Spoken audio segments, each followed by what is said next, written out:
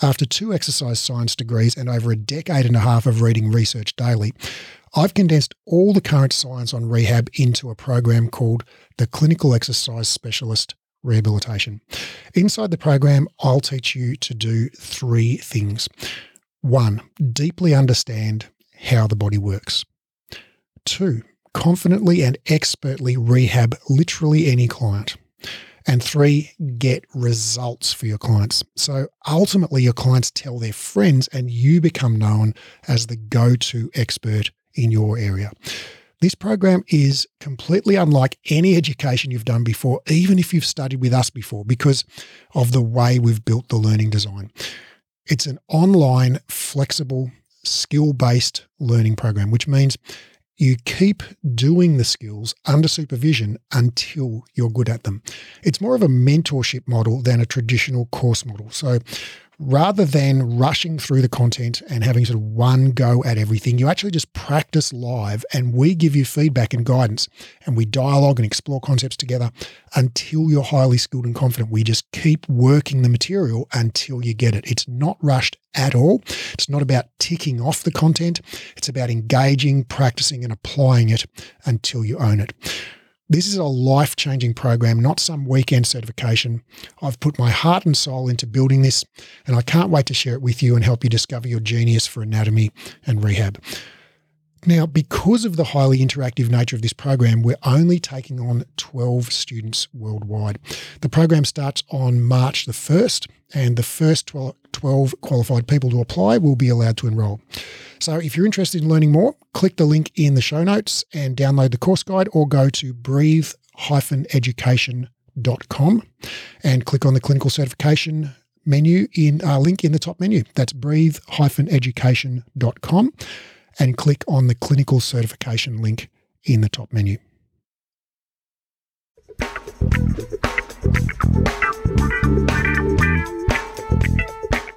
Welcome to Pilates Elephants. I'm delighted to be here with Hannah Teutscher. Welcome.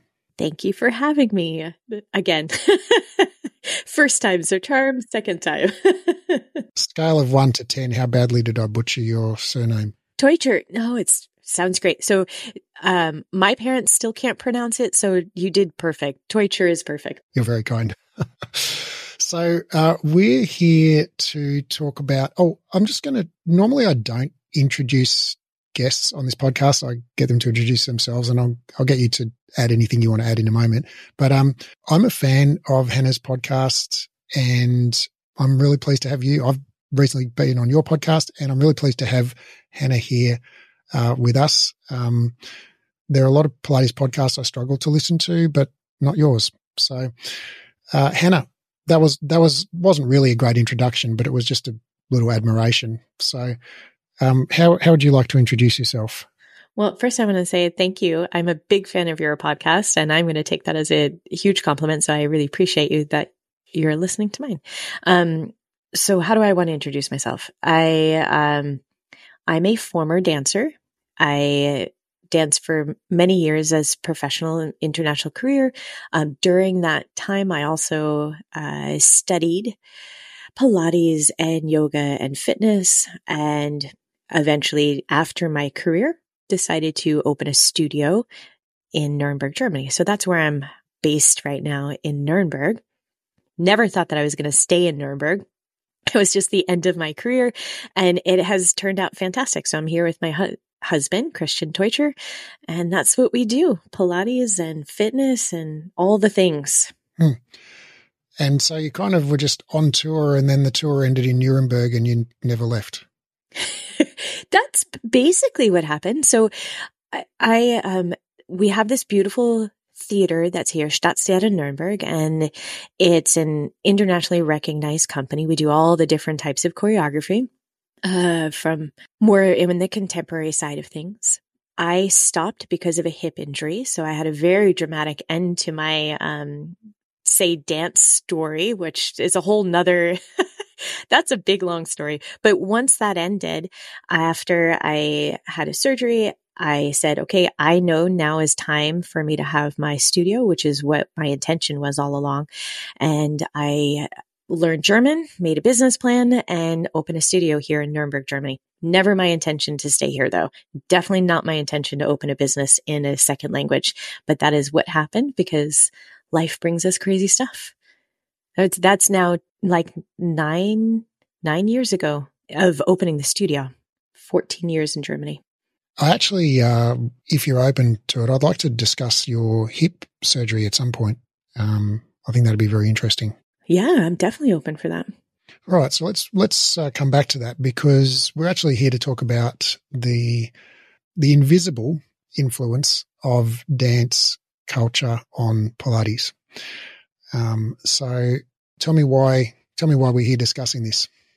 All right, so this is a topic, and I do want to say I'm coming at this at, like you're saying, no, I'm not putting a value on this. I've noticed over a longer period of time that dance has a huge influence on the Pilates world. And when we're talking about this today, I think it's interesting to have an outsider's perspective because these are some topics that I've talked with other dancers about, but I haven't yet had a conversation with someone that is outside of the dance world looking back in.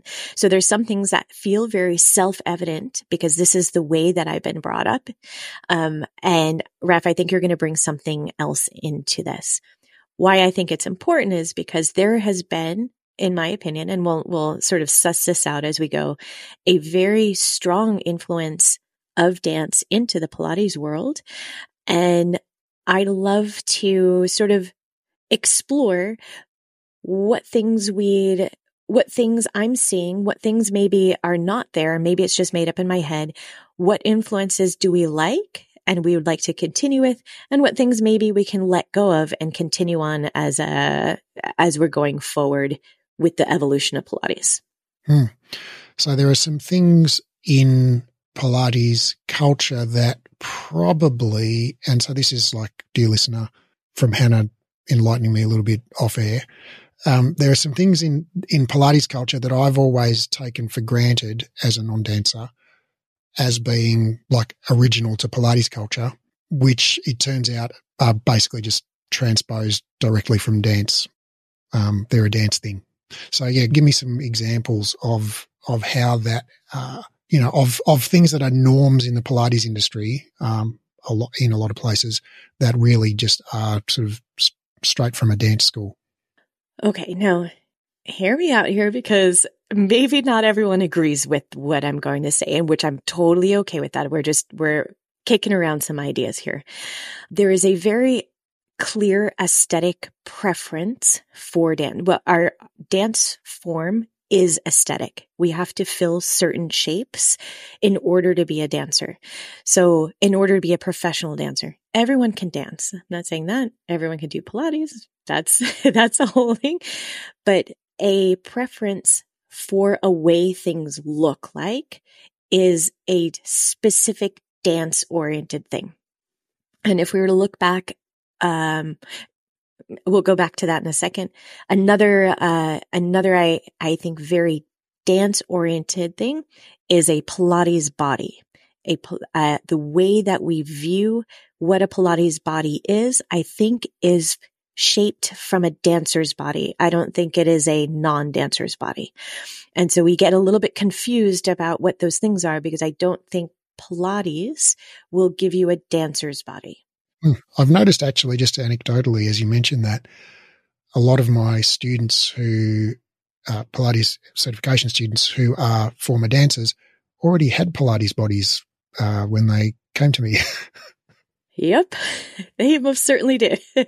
And that's based on, that form of the body, form follows that function. We're working in a specific way our entire lives, so much so that even the bones are formed around what we're doing. Young ladies, young girls, they start wearing point shoes, sometimes as young as 8 or 9 years old before those bones are calcified. So the way that the foot is being shaped in the point shoe, not that they should start that young, but that's sometimes what happens. The way that the bones are formed, the way we stretch from a young age, also just the workload of dance, how many hours a day dancers are literally working out and dancing and stuff, that also gives a certain shape to the body. So I'm quite sure when those dancers come to you, they already look a certain way. Yeah. Yeah, it's interesting that I guess seems pretty obvious now you say it, that comes from dance, because the Pilates body does look suspiciously similar to the dancer's body. Yeah. And Raph, I think that there's many dancers that, whether they've danced professionally or they were, a hobby dancer or whatever it is, we are introduced to Pilates at a very young age.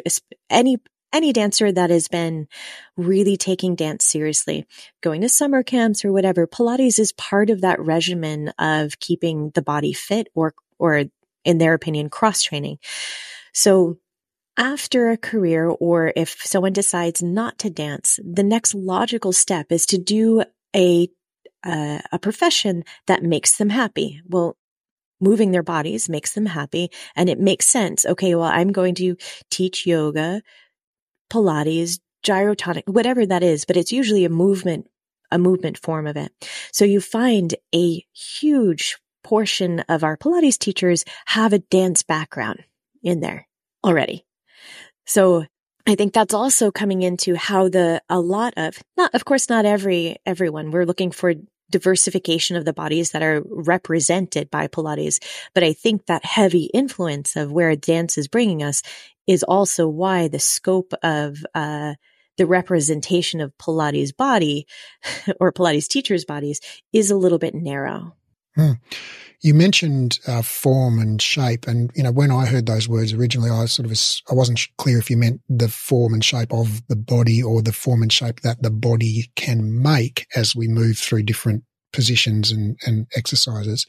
And I think now of like all of the things in Pilates that are just like obviously from dance, like ballet hands that we do when we do our mermaids, and first position, second position, in footwork, etc. There seems to be a lot of, direct transposition, but I imagine there are things that are invisible to me there that are sort of pretty obvious to someone like you who's done both.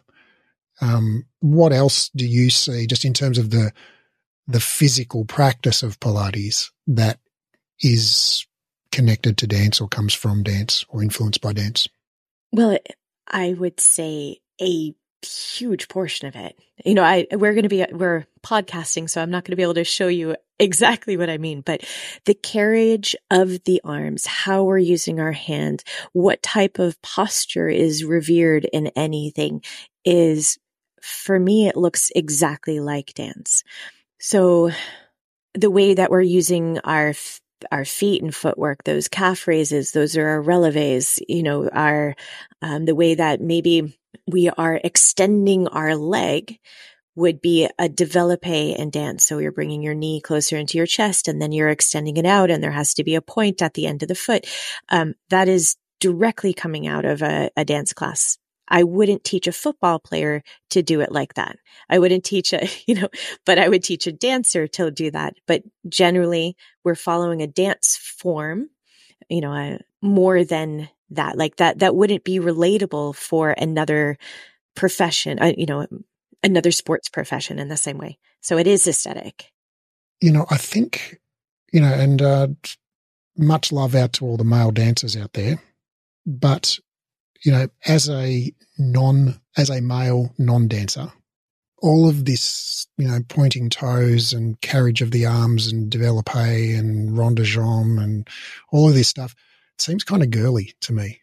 Like I feel like I'm an elephant in a tutu, when I'm trying to do a développé on the reformer. And I wonder if this is related to the fact that Pilates has become almost entirely female, most men, and no disrespect to male dancers out there. I freaking love you.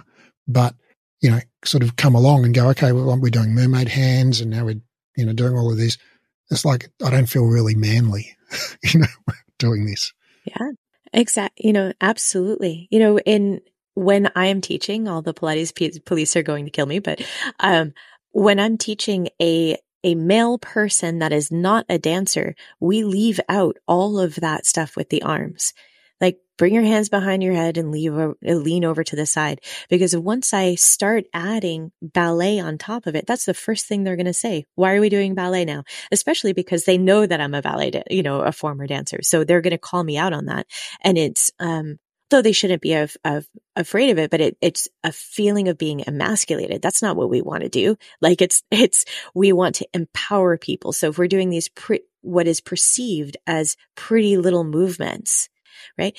But then it's not going to bring them further on what their goals are. Maybe their goal is just to get rid of their back pain. Why am I focusing on making your pinky finger, extend out a little bit to the side for a pretty ballet arm, pretty ballet hands? Never mind that, like, male dancers, they're some of the greatest athletes in the world, but they're not being seen like that. It takes enormous strength for a male dancer to bring a woman above his head with one hand, but that's just not all the time what the rest of the population is seeing. And so, there's also a stereotype that goes in there, and rightly so. There's some funny stuff when we put people in tights and have them run around the stage. Right. So what about the cultural side of things? Like, all of, you mentioned this earlier, off air, I think, all of the Pilates elders, the people who were taught directly by Joseph Pilates, were basically dancers. And most of the people who they in turn taught were dancers. I was taught by Moira Merrithew, who was taught by Romana, who was taught by Joseph. And Romana was a dancer and Moira was a dancer. And the sort of Pilates that I learned was fairly dancery. And I can only imagine that there's a lot of culture in the way, or there's a lot of influence in the culture of the way Pilates is taught to instructors and also to students. And, that sort of is a holdover from the way the dance is taught to students. 100%. And when we're looking at, I haven't done enough research on each of the Pilates elders, so I'm always open for correction on this. But when we look at the dancers that were originally studying with Pilates, they're coming from very strict ideas of dance. So we're looking at Martha Graham and Balanchine and Cunningham, who have Merce Cunningham. They have very codified ways of moving. So that in that time period of American dance was also very strict the way it was, because they wanted it codified. They wanted to really show how their dance form was different from the other dance forms, And you take those dancers and then we bring them to Mr. Pilates. And I think maybe, who knows, but maybe some of that dance regimen was also blending into what Mr. Pilates was trying to also create. So there's a little bit of rigidity that was there, as he's also saying, okay, this is my method as well.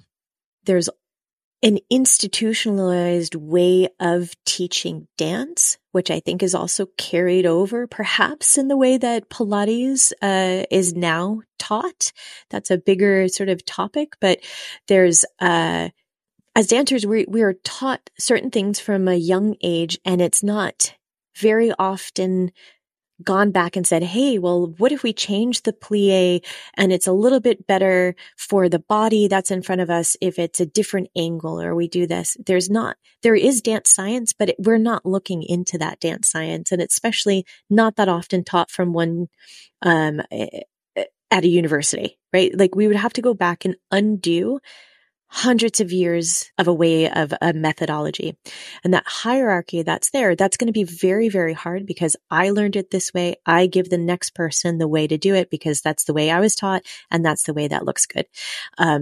So that sort of lineage of movement, the way that we teach movement, is very similar to sort of what we do with Pilates up to this point, until there's a different mission for like breathe education. What you're doing is you're saying, hey, maybe there's an evidence-based way of looking about this. And then you go back and you have to rethink the information.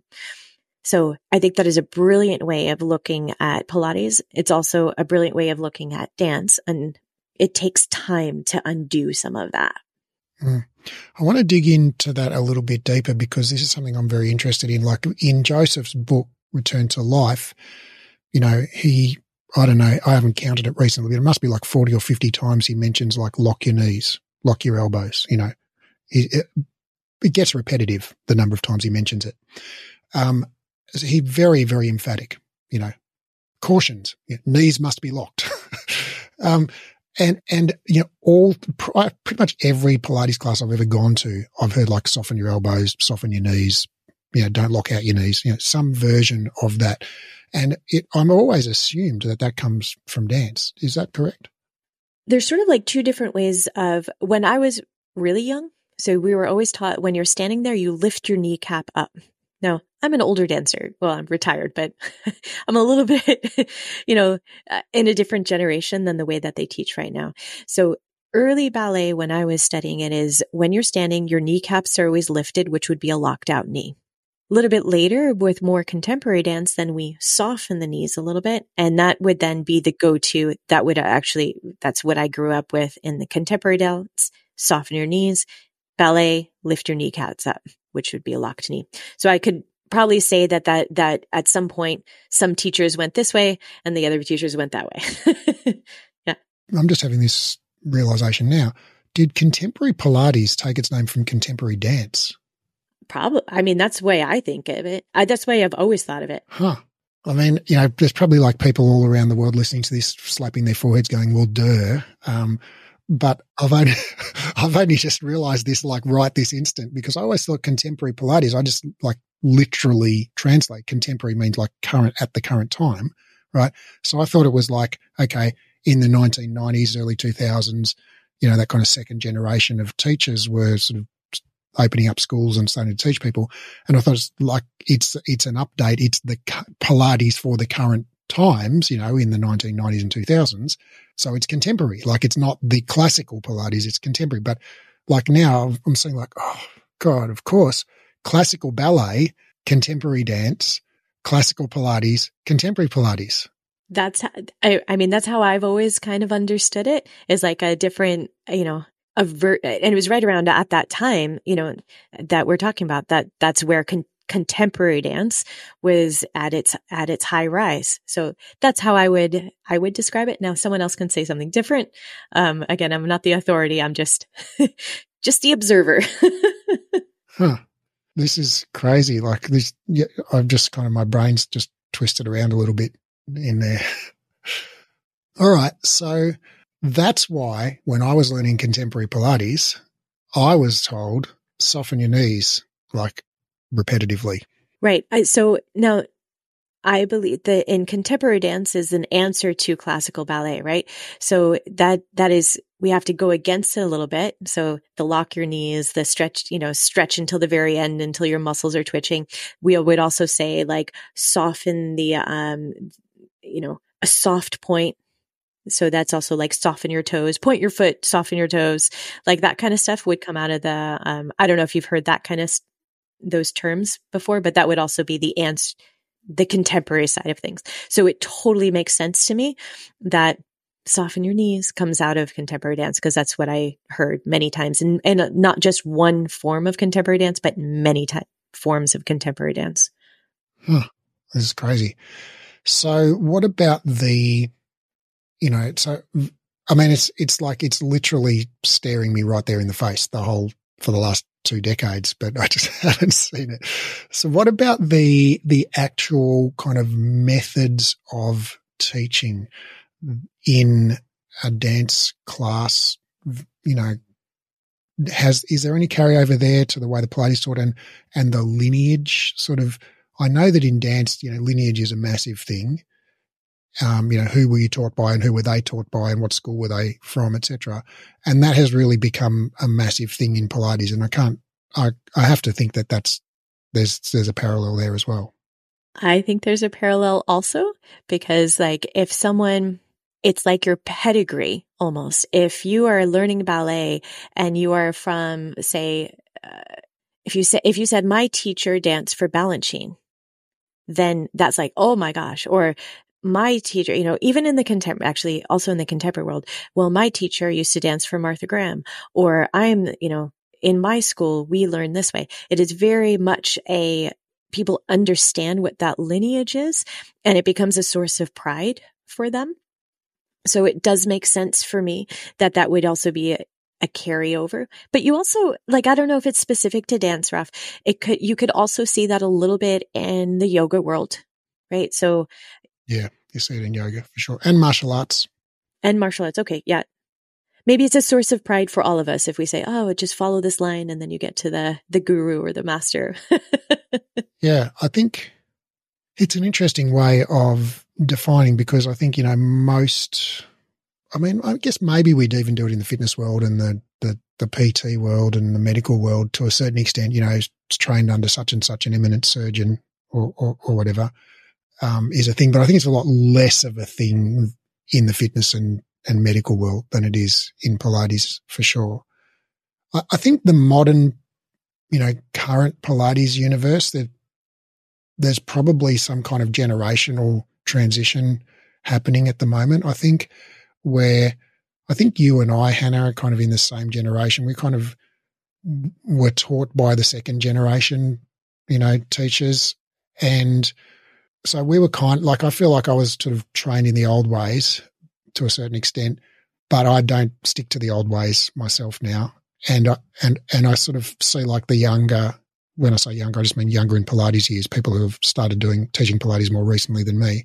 There's much more fitness influence in there. A lot of people are using reformers like a gym implement, which is in no way a criticism. I freaking love that idea. I think it's a great evolution of the art. But yeah, I feel like that new generation of people, the group reformer people by and large, I'm thinking, they don't really have that lineage thing as much or even at all. It just doesn't, that doesn't seem to be a thing.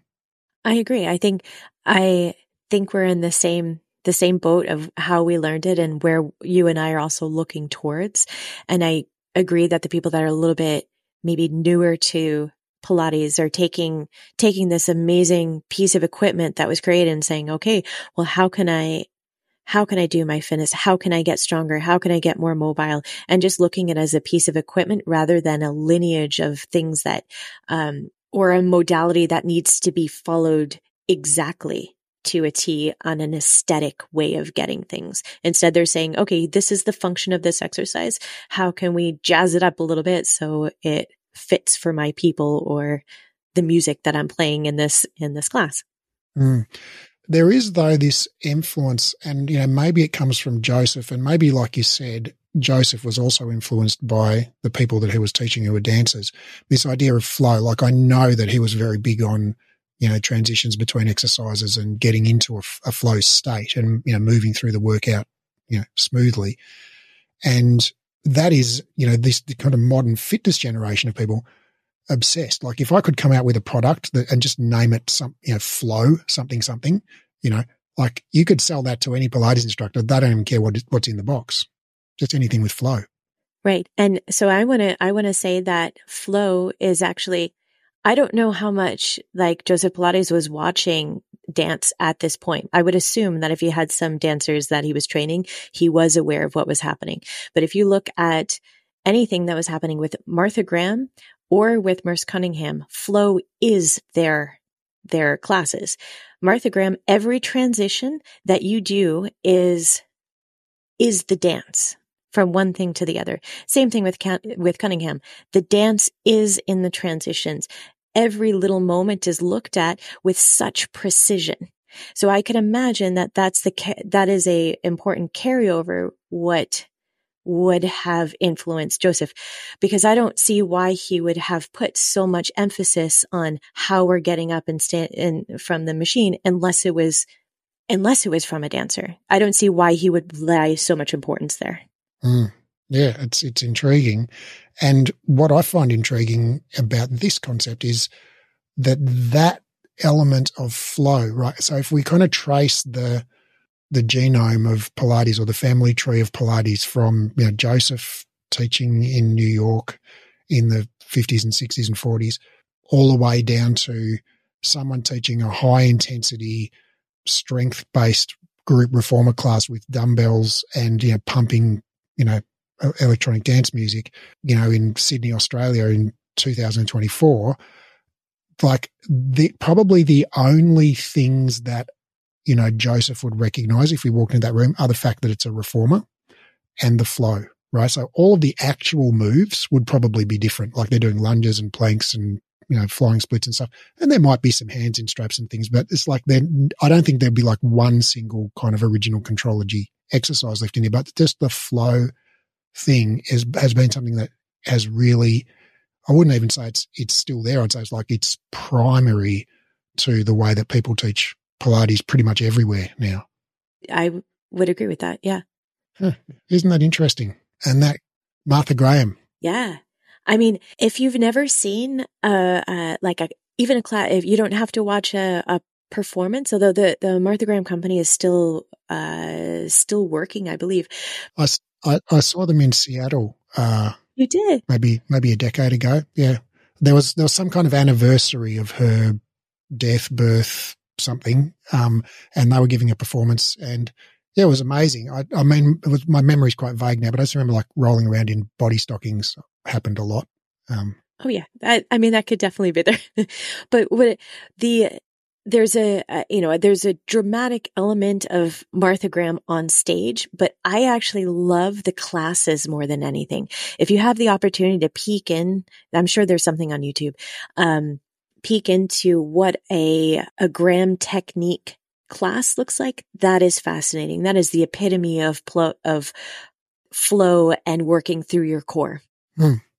Because yeah, like when I think about this, the fitness stuff, and I'm thinking about, my friend Nathan Ross Rees, who's been on this podcast a bunch of times, as really an epitome, and I think a thought leader in this space. Like it's basically take two sort of exercises you would see in any personal training session. Like, okay, so a dumbbell row and a push-up or whatever, and then loop them as a pair on a reformer, right? And so you make this little dance of a dumbbell row and a push-up on a reformer that flows, and there's you can't tell when one exercise stops and the next one begins because they just, blend into each other continuously. Yeah. So it's like Martha Graham, like this is crazy. Yeah. I mean, again, I don't know if this is right or wrong, but it is a different way of seeing what we're doing. Right. So this is why I was just super excited to have this conversation with you, because I think maybe it's been staring at us right in the face. It's again, one opinion on this. Well, I've had so many sort of musings and conversations about like what is Pilates and what is not Pilates on this show. And I've really come to the conclusion that it's impossible to define because there are so many different ways that you can do Pilates. And even if you like wanted to be super strict and say it's like only, classical Romana's Pilates done exactly per Romana's instructions is Pilates. It's like, well, okay, well, what about contrology? That's different. Romana added stuff. So it's like it's turtles all the way down. But maybe my mind's changing on this because I think, well, all of those forms of Pilates, whether it's contemporary, whether it's classical, whether it's contrology, whether it's fitness-based high intensity on a reformer, they all have flow. So maybe Pilates is, and if you took, a dumbbell row and a push-up, okay, and took it off a reformer and put it in a gym and didn't make it a flow, it's like you're working the exact same muscle groups, but it's not Pilates. But then if you put it on a reformer, well, there'd be quite a few people in the world who would agree that it is Pilates, and probably quite a few would say it's not Pilates. But a lot of people pay money to do it and believe that they're doing Pilates. So I think it at least gets to be part of the conversation about whether it's Pilates or not. And yeah, all of these styles of Pilates all have flow. And if you just do the same movements but without the flow, I wonder if that's what makes it Pilates, like the flow. And that is a great musing. It could be, right? I mean, like I would say that I enjoy adding the flow. So like any exercise that I teach has a breakdown of like, okay, do the bicep curl and then you're going to do a shoulder press. And then we break it down and then eventually we're going to put it right back together so that the people do feel that flow. So because I think for me, it's something that I value, right? I like that feeling of moving. So I would say that is Pilates, but I would also say just if it's on the reformer, sure, it's Pilates too. If it's just doing the bicep curl, awesome. It's still Pilates for me. But it's the flow part that I agree with you. I enjoy that part of it. I enjoy teaching that part of it. And I think that flow can be there without being, aesthetically pretentious. You can go bicep curl to overhead press. Yeah. I mean, and we could do that thing without getting super, oh, well, if your pinky finger was just looking a little bit more out to the side and press your shoulders down as we're doing, like, we don't have to get like, it depends on where we're putting our values on that flowy movement, whatever we do. I don't know. Let's talk about that cue that you just mentioned, the shoulders down, because that's from dance. Yeah, that's totally from dance. Totally from dance. I totally believe you there. And so it seems like in dance, it's probably an aesthetic thing, right? Like you don't want to see your prima ballerina with her shoulders around her ears while she's doing Swan Lake or whatever.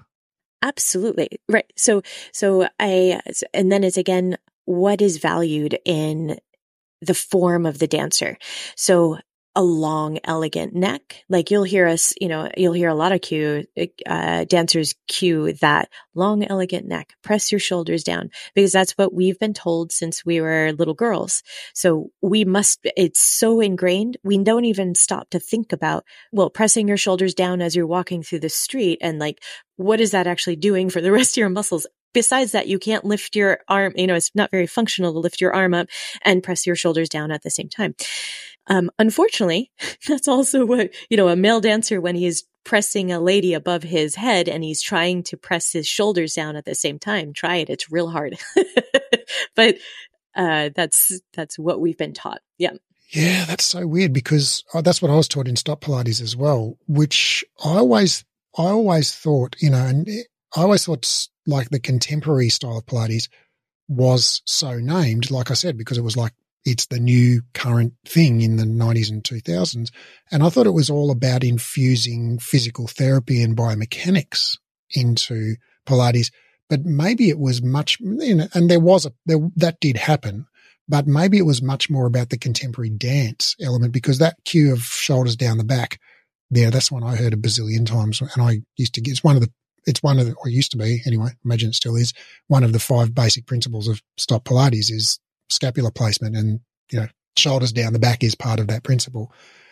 And yet it is so contrary to actually the biomechanics of what happens in your shoulder girdle as you raise your arm. You actually, scapula has to elevate, in order to get full shoulder flexion. So it must be just a dance thing that's an aesthetic thing that's carried over. And it's like this whole conversation strikes me as when, like, years ago when I was a kid, I was looking in this book, and I used to be into whales. When you're a kid, you're into dinosaurs and whales. If you're a boy anyway, most of us at some point, what was your favourite dinosaur, But there was this blue whale in there, and it had an illustration of the whale with its skeleton. And I saw that the whale had, whales have flippers, but they have vestigial finger bones. They've got hand bones. They've got 5 fingers inside their flippers, which to me, that I didn't know. Yeah, it's amazing, because millions of years ago, whales used to be land mammals. They're mammals, right? And so they've still got these skeletal structures in their pectoral fins that have fingers, but it's like, well, they don't actually have fingers anymore, but the bones just never went away yet. And so it seems to me like there's a lot of that stuff in Pilates that is like vestigial finger bones in a whale that is like left over from dance. It's like the shoulders down the back thing. It's like, well, it's an aesthetic thing in dance, and there's a point to aesthetics in dance, because dance is an aesthetic form. But we're now, treating Pilates in many ways like it's an aesthetic form, where actually it shouldn't be.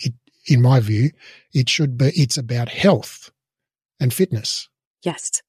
Yes. And this is 100%. And this is also in a different way. What I'm trying to do is discovering these sort of elements through my podcast. And this is what brought us together, is like, what is necessary from this stuff that we're doing? How are we looking at the body that's in front of us? Are we teaching the body something, the person that's in front of us, something that is functional for the goals that they have? Or are we going to teach them pretty movements?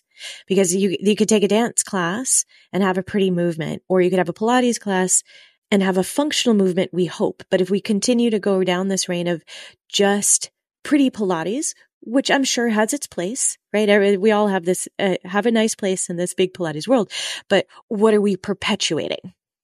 Is it really functional, and is it helpful for our clients?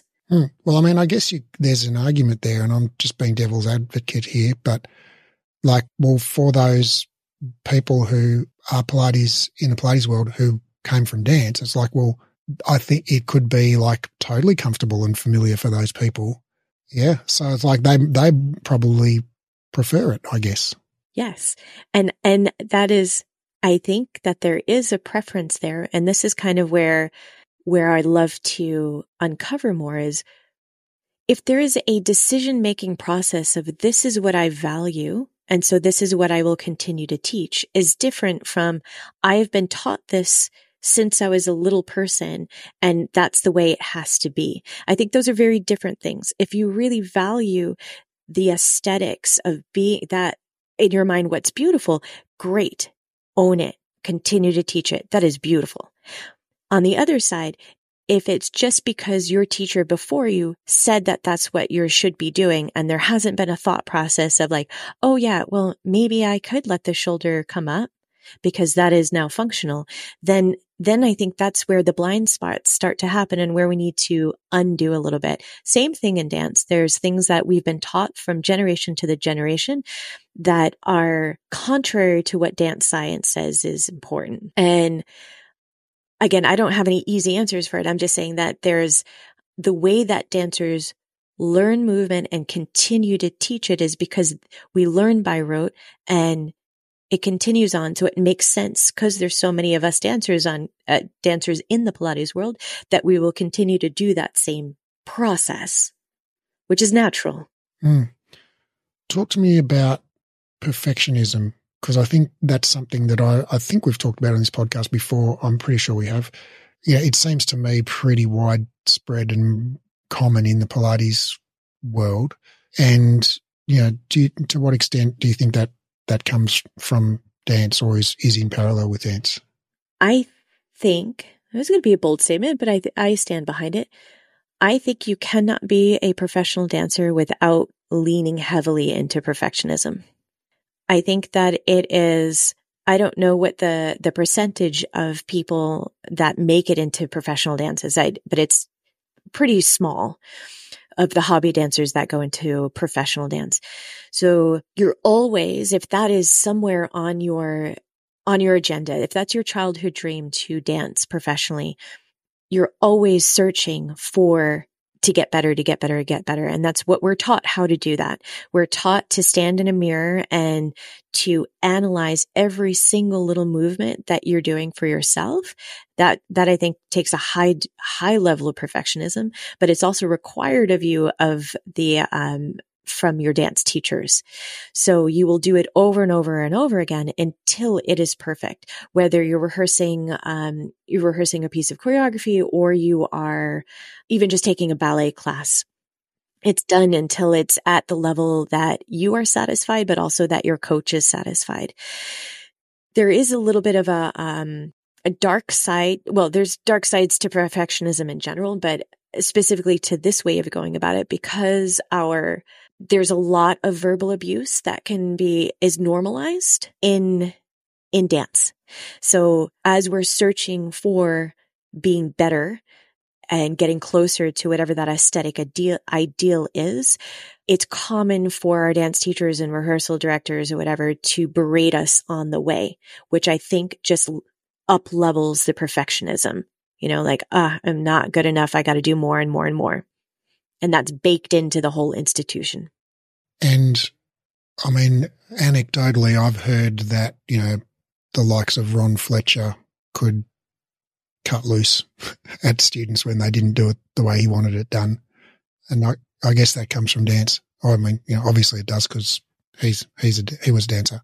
Yeah. And that is still quite common in the dance world. I mean, I haven't been retired that long. Maybe I'm 14 years out.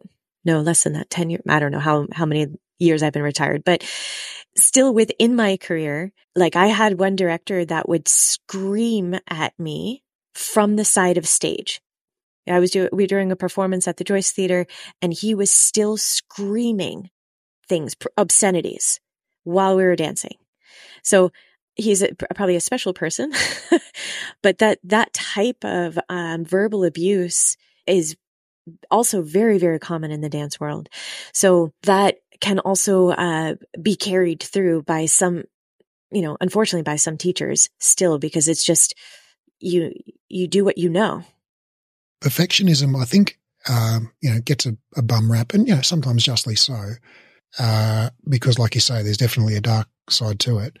But I think there's also a light side to it, which is, I think, well, like you said, you can't be a professional dancer without some level of perfectionism, because you have to be really freaking good, right? And the way you get really freaking good is you obsess over being good, and you just do that ad infinitum until you are really, really, really, really good.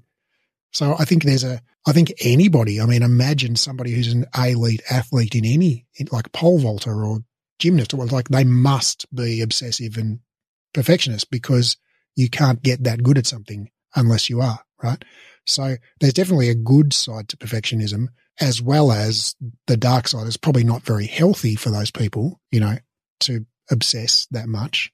But I think where I see a distinction is in Pilates. If I'm not trying to be, the 0.01% of dancers who make it professionally, right? I'm just a suburban soccer mum who wants to have less back pain, right? It's like, well, how perfect do I need to be? Right. And so, yes, absolutely. So I second that motion with like any sort of high level anything. It doesn't even need to be in the physical realm of sport, but if you want to be great at anything, you have to have a level of grittiness and perfectionism in order to keep going, because we have to fail quite a lot to get to wherever that is, that high spot. And so the failing and doing it again better and better brings us to that level. And as far as the soccer mom that's coming in for Pilates, I think the degree of it becomes tricky, because we want to support what the goals are of that. I'm going to call her the soccer mom because that's what we have here.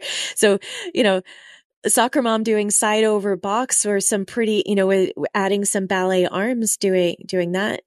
We can offer her some choices on how to make it better and better without diminishing her, offering some choices, but not forcing her to say, okay, it's got to be better. It's got to be better. Like if it's self-directed level of getting better, and what's better, it's.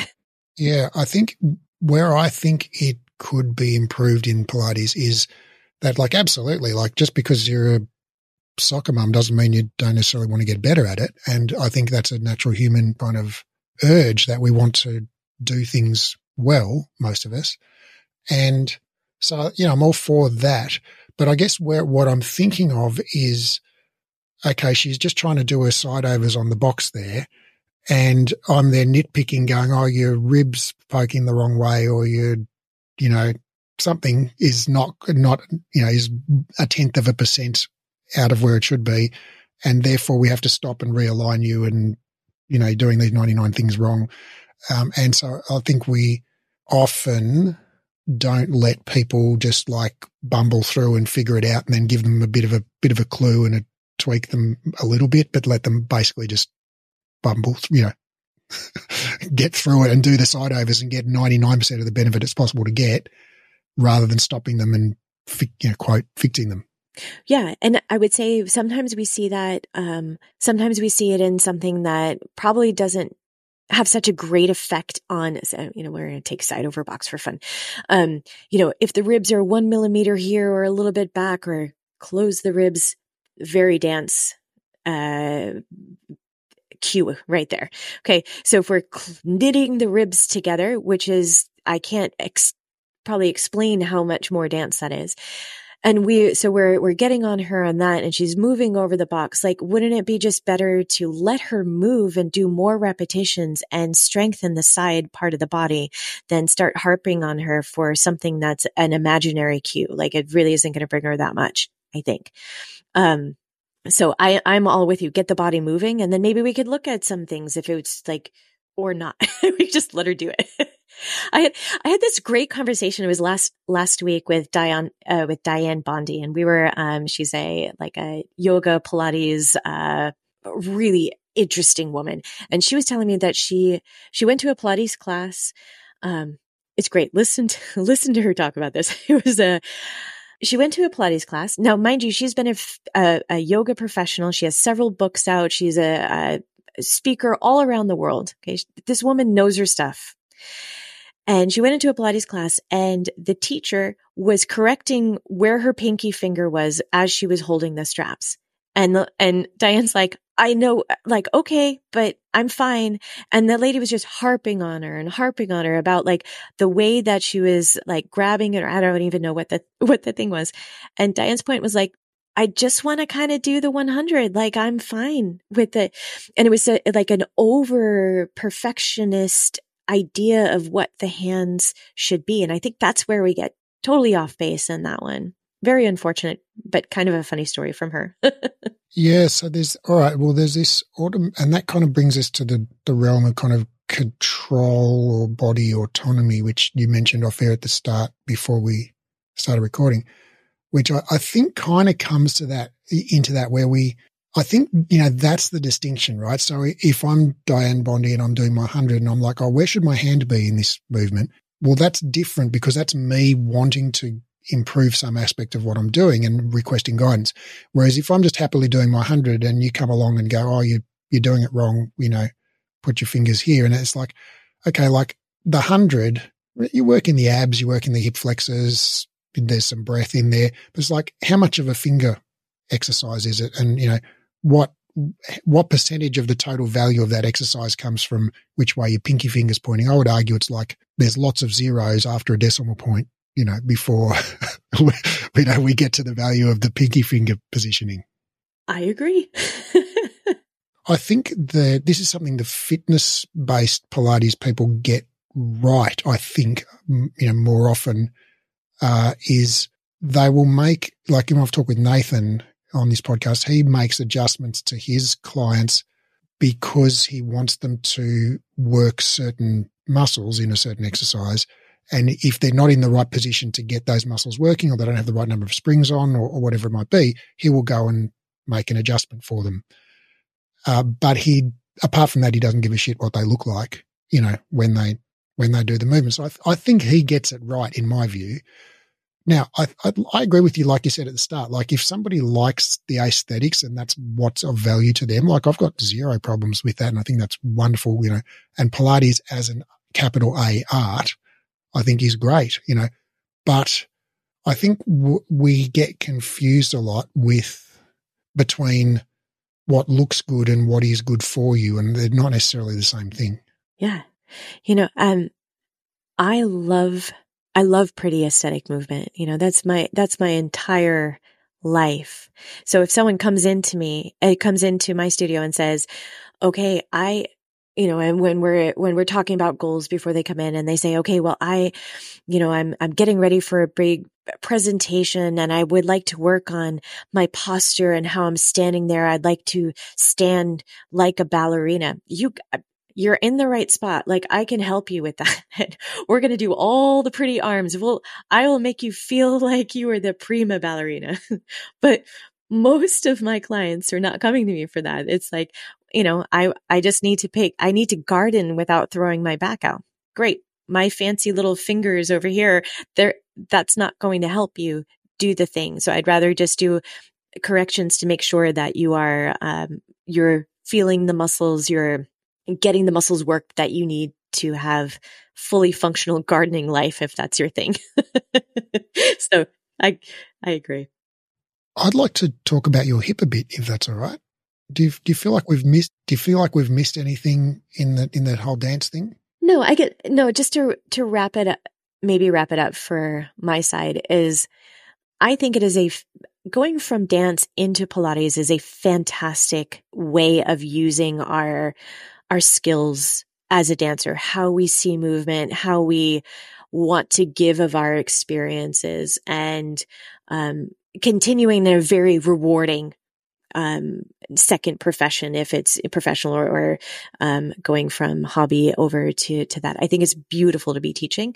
To continue along that path, if you feel like dance has having too, like maybe the old ghosts of dance are too much there, seek out a mentor, seek out some, for some of us, seeking out a therapist. That's also good because there's a lot of traumas that happen in dance. Seeking out a therapist to make that change over into a teaching life, that might be a good place. If anyone needs resources, I have a couple that I could send. Just contact me. Okay, that was all I wanted to say. And for those of us who are non-dancers, I think some of the thing, my sort of big takeaway, apart from the whole contemporary dance, contemporary Pilates thing, is that a lot of the things that we get told are like, oh, it's not Pilates if you're not doing shoulders down your back, or whatever it might be. It's like, actually, these are dance things. They're imported. And the knitting the ribs together is another classic one that I've been told a bazillion times, which is, it's a dance thing apparently. All right. So that's good. So tell me about your hip. You had a hip replacement, right? Yeah. So I started off with an arthroscopy, and then I moved over to a replacement a little bit later. It was a labral tear. Well, we got time. Do you want a fun story? Yeah. All right. I will condense the story a little bit, but I'll go from the finding out that I have a hip issue all the way through the hip replacement. I was dancing professionally here in Nuremberg, and the front of my hip was hurting a little bit, and I had radiating pain down my glute. I was trying to self-diagnose at that point because we don't have really breaks to take, and we dance 8 hours a day, usually 6 days a week. Okay. Somewhere in there. It's pretty intense schedule. And so there's not that much time to see a doctor. So normal for us is just keep on going, deal with the pain and stretch it out and take some, sleep it off. I was at I had a beautiful opportunity to dance some great pieces, and the pain was just getting worse and worse. So at the point where I finally saw a doctor, I was at like, I don't know if you know what Advil is. So like just some anti-inflammatories. It was like 12,000 milligrams. I was overdosing in such a crazy way, and I was still not able to sleep through the night because of the pain that was there. So I finally got into the doctor, and it happened to be the morning of one of my performances of the premiere of the thing that I had been, I was a soloist in. Normally, when you have the day of a performance, you go in, the day of the performance, you would have a warm-up class. Maybe you do a little bit of a placement rehearsal. Then you go back, you take a nap, you eat, and then you go back to the theater where you'd warm up again, put on your makeup, and go and do the show. But I had been waiting for this doctor's appointment, and I knew that I needed to take it because it was just excruciating pain. So I called my rehearsal director and said, hey, look, I have to go to this doctor appointment. Don't worry. Everything is fine. I will be there ready for class. Don't worry. I'll make it. So he said, fine, you go there. Just don't be late. So I go to the doctor's office. He does a couple tests, and right then he says, we need an x-ray. I was like, okay, cool. Still, I'm not thinking, I'm like, maybe I got some tendonitis in my hip. He takes the x-ray and he comes right back because here, I don't know how it is in Australia, but here the x-ray machines are usually part of that praxis. So he takes the x-ray, he comes back to me and he's like, you have to sit down. I'm like, okay. He's like, there are holes in I forget what it is, and I only know it in German now. Pfanne. So in the cup of the hip and in the head of the femur that are 1 centimeter and 2, you have 3 huge holes in the head of your femur and in your hip. He's like, we got to figure out what's going on. He's like, you are not going into dance today. I was like, oh, but I am. I must. So he said, no, you're not doing anything. I'm going to call and get you an MRI now because I don't know what's happening in this hip. And at that point, his idea was probably necrosis. So I go straight over and I call my rehearsal director and I say, look, I can't, I have another doctor's appointment. They're running a little late, still trying to play down this whole thing. Go and get the MRI. And this is unusual for it to happen in the same day. And my doctor says, come right back to me. That doctor is going to fax me over the information back. So I went there. It was like maybe 2 hours later. Again, this is a rush thing. It normally doesn't go this fast. I come back into the doctor's office after the MRI and he sat me down and he said, you'll never dance again. You need to cancel the performance tonight. I don't even know. Your hip looks like it's 80 years old. And I was like, shit, are you serious? Like, I was shocked. He said, well, I might even get a little emotional. He said, that's the end of your career. And I said, well, I can't be. Like, I'm still walking around. Like, he said, he said, here are crutches. We don't know what's happening in your hip, but you have like a labral tear. The hip, like the whole disintegration of the hip is just really awful. So he gave me a pair of crutches and he said, go home. Here's like a doctor's note and you need to call out of the performance. And I said, I can't. I'm on stage. There's 1,000 people that are going to be watching me. We got to do this performance. So I convinced him. I said, just let me do this performance and I'll take the doctor's note for tomorrow. I went home. I hid the crutches so Chris couldn't see the crutches because I didn't want, he also had a performance that night. I hid the crutches in the closet. I went and did my warm up, went on stage, knowing that that would be the last performance I ever did. Because I looked at those pictures and Raph, they were really not pretty. So I did my performance, which was beautiful because there's not so often as a dancer that you get to really enjoy that last moment of being on stage. It wasn't a perfect performance by any means, but it was very meaningful to me. I didn't tell anyone that was in my cast. I didn't tell my then boyfriend. I didn't tell also my dance partners because I didn't want them worried for me during that performance. And I finished the performance and I gave my doctor's note in and then walked around on crutches for 6 weeks. Like again, high level, anti-inflammatories, pain medication. Then I had a couple more tests and they figured out, well, it was a torn labrum and then these cysts, the buildup, just the disintegration of the hip dysplasia, like the whole thing. I searched for every doctor that I went to said, you need a hip replacement right now. But at that point, I was still deluded in my thinking that I could dance again. And it is so like deep in like, I love dancing. And I didn't want to give it up in that way. So I searched everywhere. And on my 13th orthopedic that I saw, he said, okay, well, we'll try with an arthroscopy and see what we could do. So I went for an arthroscopy first, had a recovery, that took about a year to recover from it. And then I tried dancing again and I lasted a week in the company and I said, I can't do this anymore. A lot of it was because my perspective had changed of not wanting to, give up my hard-earned pain-free life, let's say. And then I waited, every doctor still said you're going to have that hip replacement, but I waited and waited and waited until I then decided for the hip replacement. And so why did you decide to have the hip plate replacement? Because you said that you were pain-free after the arthroscopy. I was pain-free. I was right until it started to not be pain-free anymore. I knew that the arthroscopy wouldn't hold out forever. And I started my movement pattern started to shift over again. So my my right hip is the one that was injured. And so I started everything moving over to the left side, right? So left leg dominant always. And no matter how much Pilates I was doing, how much all of the yoga, everything else, I still couldn't get out of that.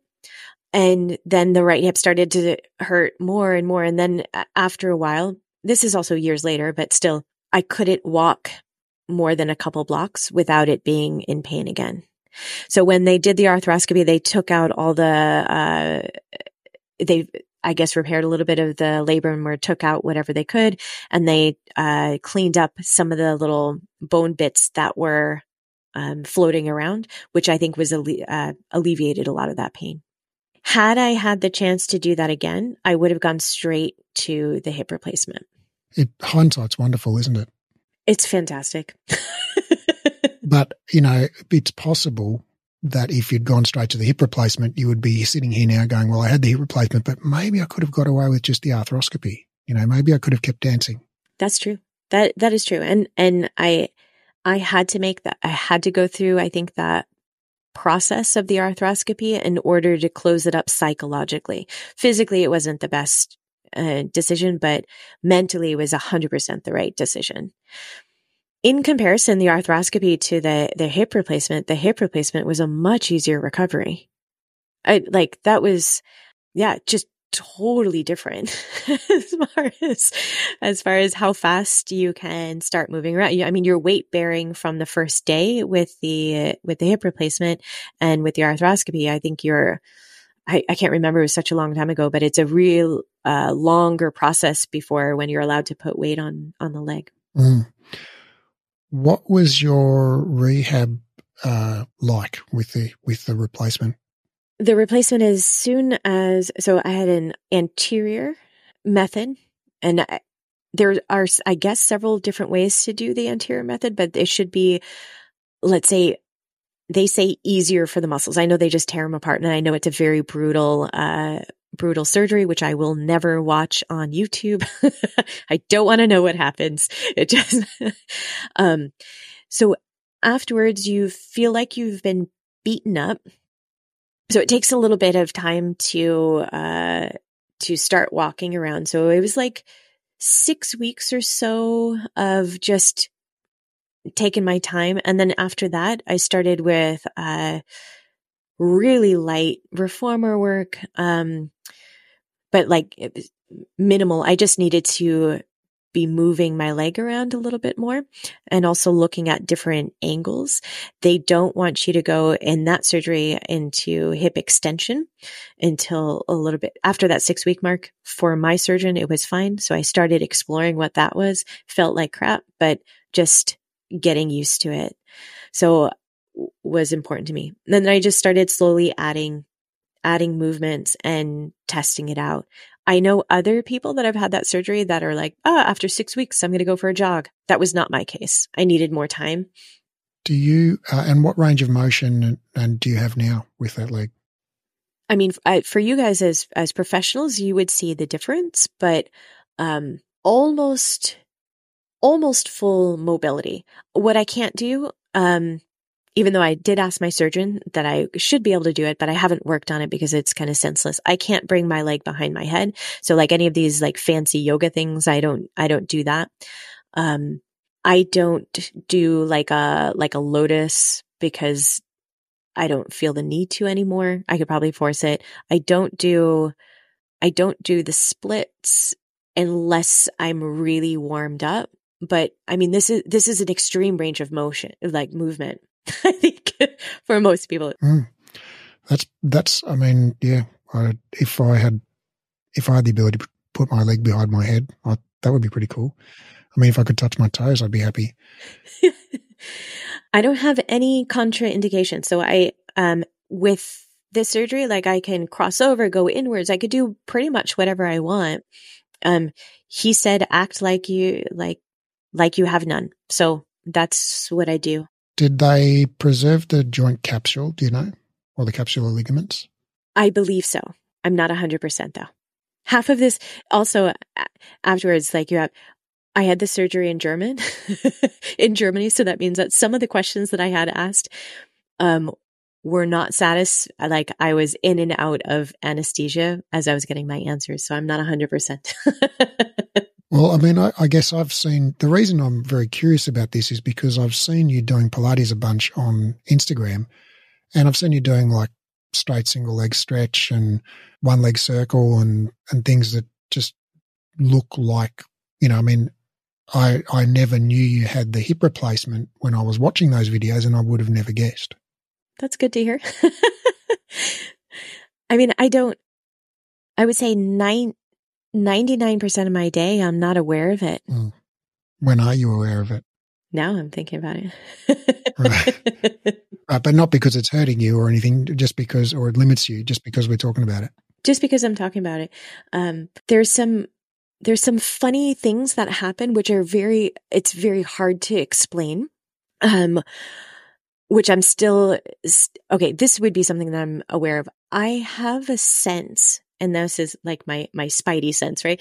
That my joints, right? Like where my joint is, any joint is in space, gives me feedback to my brain, and I'm able to understand where I am at, right? Like maybe it's just as like many, many years of dancing, and that's what that feels like in my brain. I don't know if there's any feedback that's coming back from, back and forth from the joints. Yes, there is. Oh, okay. Well, that's good. After the surgery, I could not figure out where my leg was in space for like a long time, like 8 months. I couldn't tell you, like if I were to raise my leg behind me, I didn't know what the height was. I couldn't tell you the angle and all of these things. That's my expertise. I could do a millimeter of a change to make that happen, but it was completely lost on me. And I was trying to explain that to my doctor, like, is this going to come back? No, it doesn't come back because it's all fake.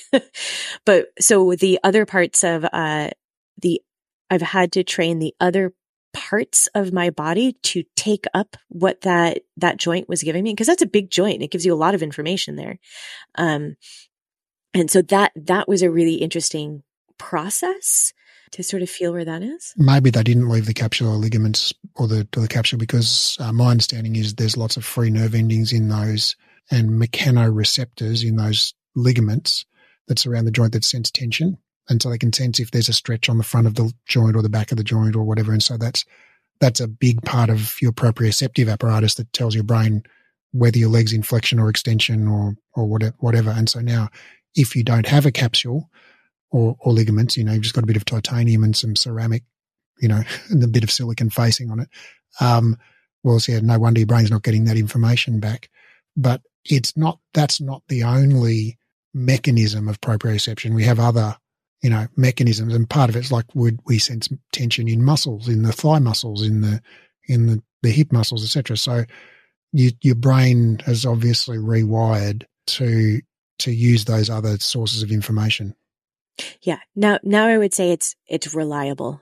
That before I always had to, I had to check like visually, like look down. Oh yeah. Okay. That's where it is. And sort of like rebuild it or work with a mirror because, as a dancer, having that mirror as the feedback is what I'm used to. And it took a while to build that feedback loop back again. So yeah. Well, I thought that was a really interesting process. No one prepared me for that. I was prepared for the pain, but it wasn't even that bad. But that was really freaky for me to not feel in control of that. And so now that leg basically works like a bought one, except for leg behind the head, lotus, and doing the full splits when not warmed up. Yeah. I mean, not bad. That's amazing. So in principle, you could dance on it. In principle, I could. Yeah. Why don't you? Why didn't you? At that point, once I have heard of other dancers go back to dance after a hip replacement. After I had left the dance world for that full year of recovery, looking back when I went into the dance studio again, I couldn't fit my new person back in there. I don't know if that makes sense. Like I had just done so much growth and so much, decision making of living larger than what the at that point, the dance world was trying to put me in a little box, I felt, and I was just larger than that. And in order to get back into that dance institution, you have to silence yourself. There's not enough room or time to have a big opinion about everything, and all your job is to produce movements as perfectly as possible and as fast as learning as fast as you can. So I didn't want to dance after the arthroscopy for those reasons. And that's the same reason why I wouldn't want to dance now unless there was a choreographer out there that is, willing to accept the whole me as me right now. And I'm sure there's choreographers out there that would, like dancers that have more maturity. I mean, there's whole dance companies built on that. There's just not that many of them. So that's the long answer to your question. So I'm trying to understand, do you mean it's to do with that kind of perfectionism in a good way, like that sort of obsession that you have to be elite at something, that really, the cost of that, or one of the costs of that, is you can't focus on anything else. Is that what you're talking about? And then you went out and you had a larger life that had, other things in it that weren't obsessing about being a better dancer 24/7, or something else? Yeah, part of it is that, and part of it is also being healthy mentally, right? There is so much, there's different types of disordered body image and eating disorder that is programmed into the dance world. Not every dancer has ED, but it can be a constant thought that's there. And it's also like, cause you're faced with mirrors all the time. So I didn't want to be at all judgmental about my new body also. So my new body meant that I wasn't undernourished. I wasn't, so that was one aspect of it. So I didn't want to do that again. Another aspect was I was living my life in a way that felt right to me. And I didn't want to live under someone else's authority of dictating what I needed to do every day, what I should be, how long my hair should be, what I should be wearing to rehearsals. Am I allowed to get a tattoo? Like all this, all the stuff. And that's all. When do you have to sleep? When are you eating? Like all of that is sort of programmed out for you, whether the director is telling you or it's just the schedule itself tells you what you have to do. I wanted to have more autonomy over my life, and having having my own business that affords me that freedom. Amazing. So in some ways, there was a silver lining to it. Oh, 100%. It's like it's the hardest thing that I've ever had to do was giving up dance. And also for me, probably one of the best things I've ever done. I've never regretted dancing. I think that dancing made me who I am. I'm eternally grateful for all of the lessons, both the hard ones, the traumatic ones, and the great parts of it, the freedom that I felt in my own body, the way that I was able to express myself, all the countries that I got to see with performing, and the great friends that I made. Like it is a beautiful, beautiful thing. And just the same token, I was so glad to also give it up. Well, after the trauma, after the last performance, all that, but to be able to leave it and close that chapter and mindfully, or working to mindfully take what's important to me from that previous life and bring it into this new life. And what can I leave behind? What doors need to stay closed? What a great place to end. Thanks so much for sharing that. I really appreciate it. Thank you so much for having me, Raph. Yeah, I've enjoyed our convo. See you on another one soon. Absolutely.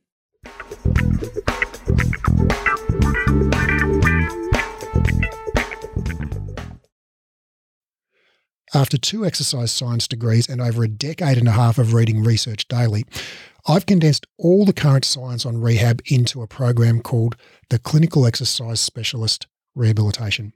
Inside the program, I'll teach you to do 3 things. 1, deeply understand how the body works. 2, confidently and expertly rehab literally any client. And 3, get results for your clients. So ultimately, your clients tell their friends and you become known as the go-to expert in your area. This program is completely unlike any education you've done before, even if you've studied with us before, because of the way we've built the learning design. It's an online, flexible, skill-based learning program, which means you keep doing the skills under supervision until you're good at them. It's more of a mentorship model than a traditional course model. So rather than rushing through the content and having sort of one go at everything, you actually just practice live and we give you feedback and guidance and we dialogue and explore concepts together until you're highly skilled and confident. We just keep working the material until you get it. It's not rushed at all. It's not about ticking off the content. It's about engaging, practicing, and applying it until you own it.